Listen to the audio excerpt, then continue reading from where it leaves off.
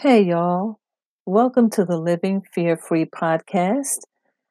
I'm your host, Dee Price, and we are on episode 8 of 30 in our Living Fear Free series.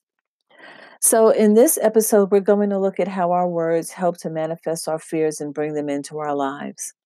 Remember, in previous episodes, we talked about those spiritual laws?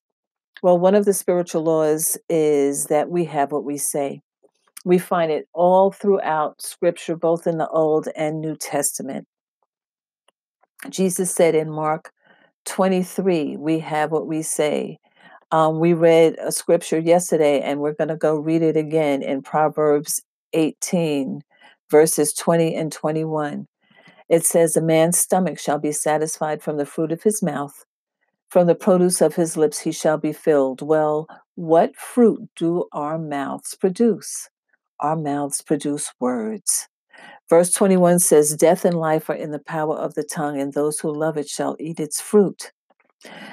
If we look at Proverbs 6, it's another one. Proverbs 6:2 says, "You are snared by the words of your mouth. You are taken by the words of your mouth."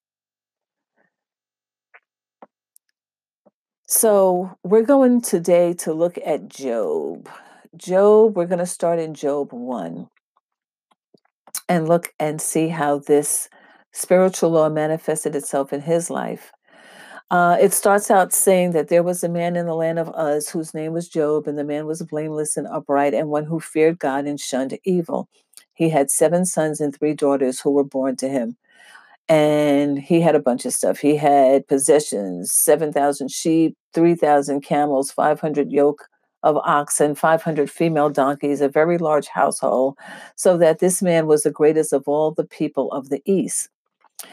Verse 4 says, "And his sons would go and feast in their houses, each on his appointed day, and would send and invite their 3 sisters to eat and drink with them.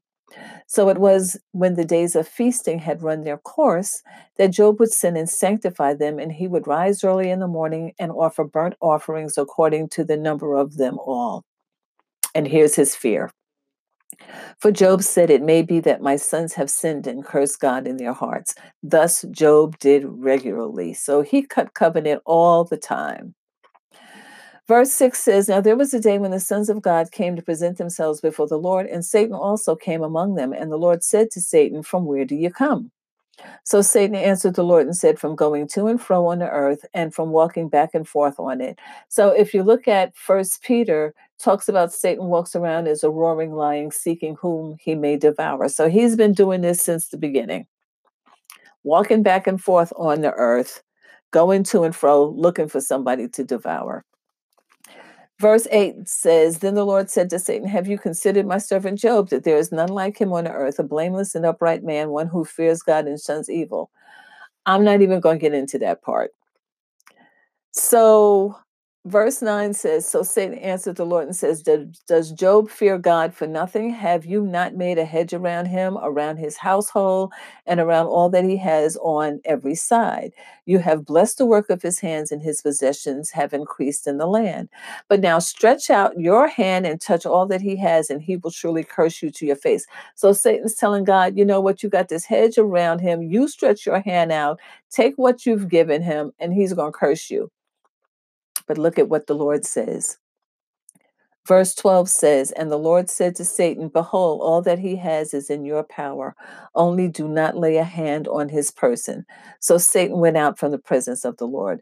So we've got a couple of things here. We've got Job, who would get up regularly and cut a covenant before the Lord because he says, he spoke his fear, "It may be that my sons have sinned and cursed God in their hearts."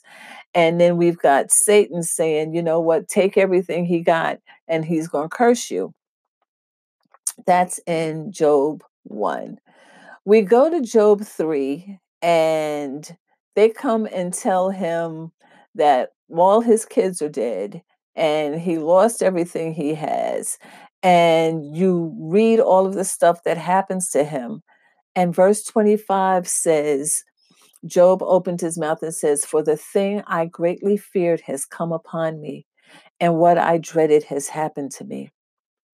The thing I greatly feared has come upon me. So he was getting up and cutting covenant, but he was not trusting God. If you look back over in chapter 1, in verse 12, and the Lord said to Satan, behold, all that he has is in your power, only do not lay a hand on his person. How did all that Job have get in Satan's power? Through fear. He put it in there himself because of his fear. But look at what it says. All he has is in your power, but don't lay a hand on him. So he couldn't kill him. He could not kill him. He could not take his life. But he had put everything he had in his hand. That's something to think about. The things that we fear, we're the ones that bring this stuff into manifestation. Remember, you are snared by the words of your mouth. You are taken by the words of your mouth. When we begin to fear things and begin to speak about it, we're putting fuel to that flame. Chapter 22 of Job in verse 28 says, you will also decree a thing and it will be established for you. So light will shine on your ways, either the light of what you fear or the light of what you put your faith in. But we decree a thing and it's established unto us. Those things that we imagine, when we start speaking them out of our mouth, if you notice, fear starts on the inside of us, and we start to imagine that thing happening and imagine that thing happening and imagine that thing happening. And then one day, something will come up, and all of a sudden, we'll start talking about that fear to somebody, not realizing that we are decreeing that thing. Remember my friend Tony? He would say all the time that he wasn't going to live to see his 21st birthday, and he did not. When I was a kid, my mom had a fear that I was going to have a baby, that I was going to get pregnant. And she would say it all the time. She would say it all the time. She spoke that fear. Well, I had a child in my teens. Her fear came to pass. She spoke it. She was afraid of it. It had no choice but to happen. What we fear, we bring into our lives, we tie ourselves to. And once we start to speak those things, they have no choice but to happen to us. So, how do we combat that? We go in and we find out what God has said in his word. We go out and we find out where he says fear not and why he says fear not. And then whatever it is that has caused that fear to come up in our lives, we go and find out what he said about it, and we begin to say that. We begin to imagine that. When the Bible talks about meditating on the word of God, we're supposed to go and find out what God said and then actively use our imagination to see ourselves living and doing those things that God said. When he says that Jesus himself took our sickness and bore our infirmities, and by his stripes we were healed, that means we don't have to pray for God to heal us, because Jesus already took that sickness and we were already healed. So we need to see ourselves with that healing. We need to see ourselves healed. I heard a story about a woman who, she was basically legally blind. She could see very, very little. And she was the wife of a preacher, and they had evangelists come in, and she had been prayed for so many times that she didn't want to be prayed for anymore.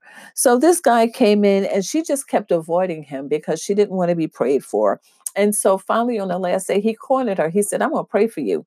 So she acquiesced and she sat down, and he prayed for her and he said, now, can you see? And she opened her eyes. And he said, I didn't tell you to open your eyes. And so she closed them again. And so he spoke to her again and he said, can you see? And she opened her eyes. He said, I didn't tell you to open your eyes. Close your eyes. And so she closed her eyes and she's like, I don't know what this guy wants. And so he spoke to her a little bit more and he said, okay, can you see? And she went to open her eyes. He said, I didn't tell you to open your eyes. You have to see yourself seeing. So she began to pray in the spirit for a while, and she kept her eyes closed and she prayed. And then after a few minutes, she said, I can see it. She said, I see myself seeing. And she opened her eyes and she had her sight. We are supposed to see ourselves with the things that God says He has already given us. Because once He has spoken it out of His mouth, as far as He's concerned, it's a done deal. He's not waiting for it to happen. When you look at Genesis, it says, and God said, and God saw, and God said, and God saw, and God said, and God saw. As soon as He blows it out His mouth, it's done. As far as He's concerned, we have it. Our job is to apprehend what He has already given us by faith. We don't see ourselves with what Satan's trying to give us. We've been redeemed from sickness and disease. We've been redeemed from poverty. We've been redeemed from lack. We've been redeemed from depression. We've been redeemed from everything that we find ourselves dealing with that we're not supposed to be dealing with. We have been redeemed from fear. But it is our job to go and get the things that Jesus bought and paid for with His own blood, with His own life. So, we're going to start digging into what the word says, and we're going to start practicing this in the episodes that we have left. Um, until then, until our next episode, I'm going to bid you adieu, and I'm going to remind you that you have a right to live fear free. Living fear free is a right that was bought and paid for by the blood of Jesus. It's time for us to apprehend it. It's time for us to live the way we were created to live without fear. Thanks for joining me. We'll see you next time. Bye.